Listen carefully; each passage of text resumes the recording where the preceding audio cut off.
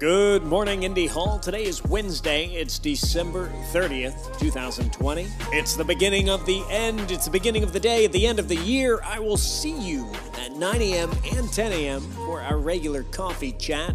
Of course, Kara is hosting afternoon tea time at 3 p.m.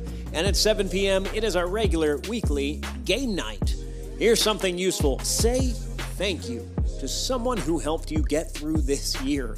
It has been a rough one, and surely someone has done something, even one small thing, to make 2020 a little brighter.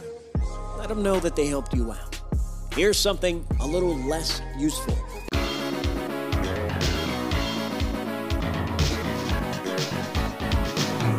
Good Morning Indy Hall is going dark until 2021. So take care of yourself, take care of each other, and take care of your communities. I'll see you next year.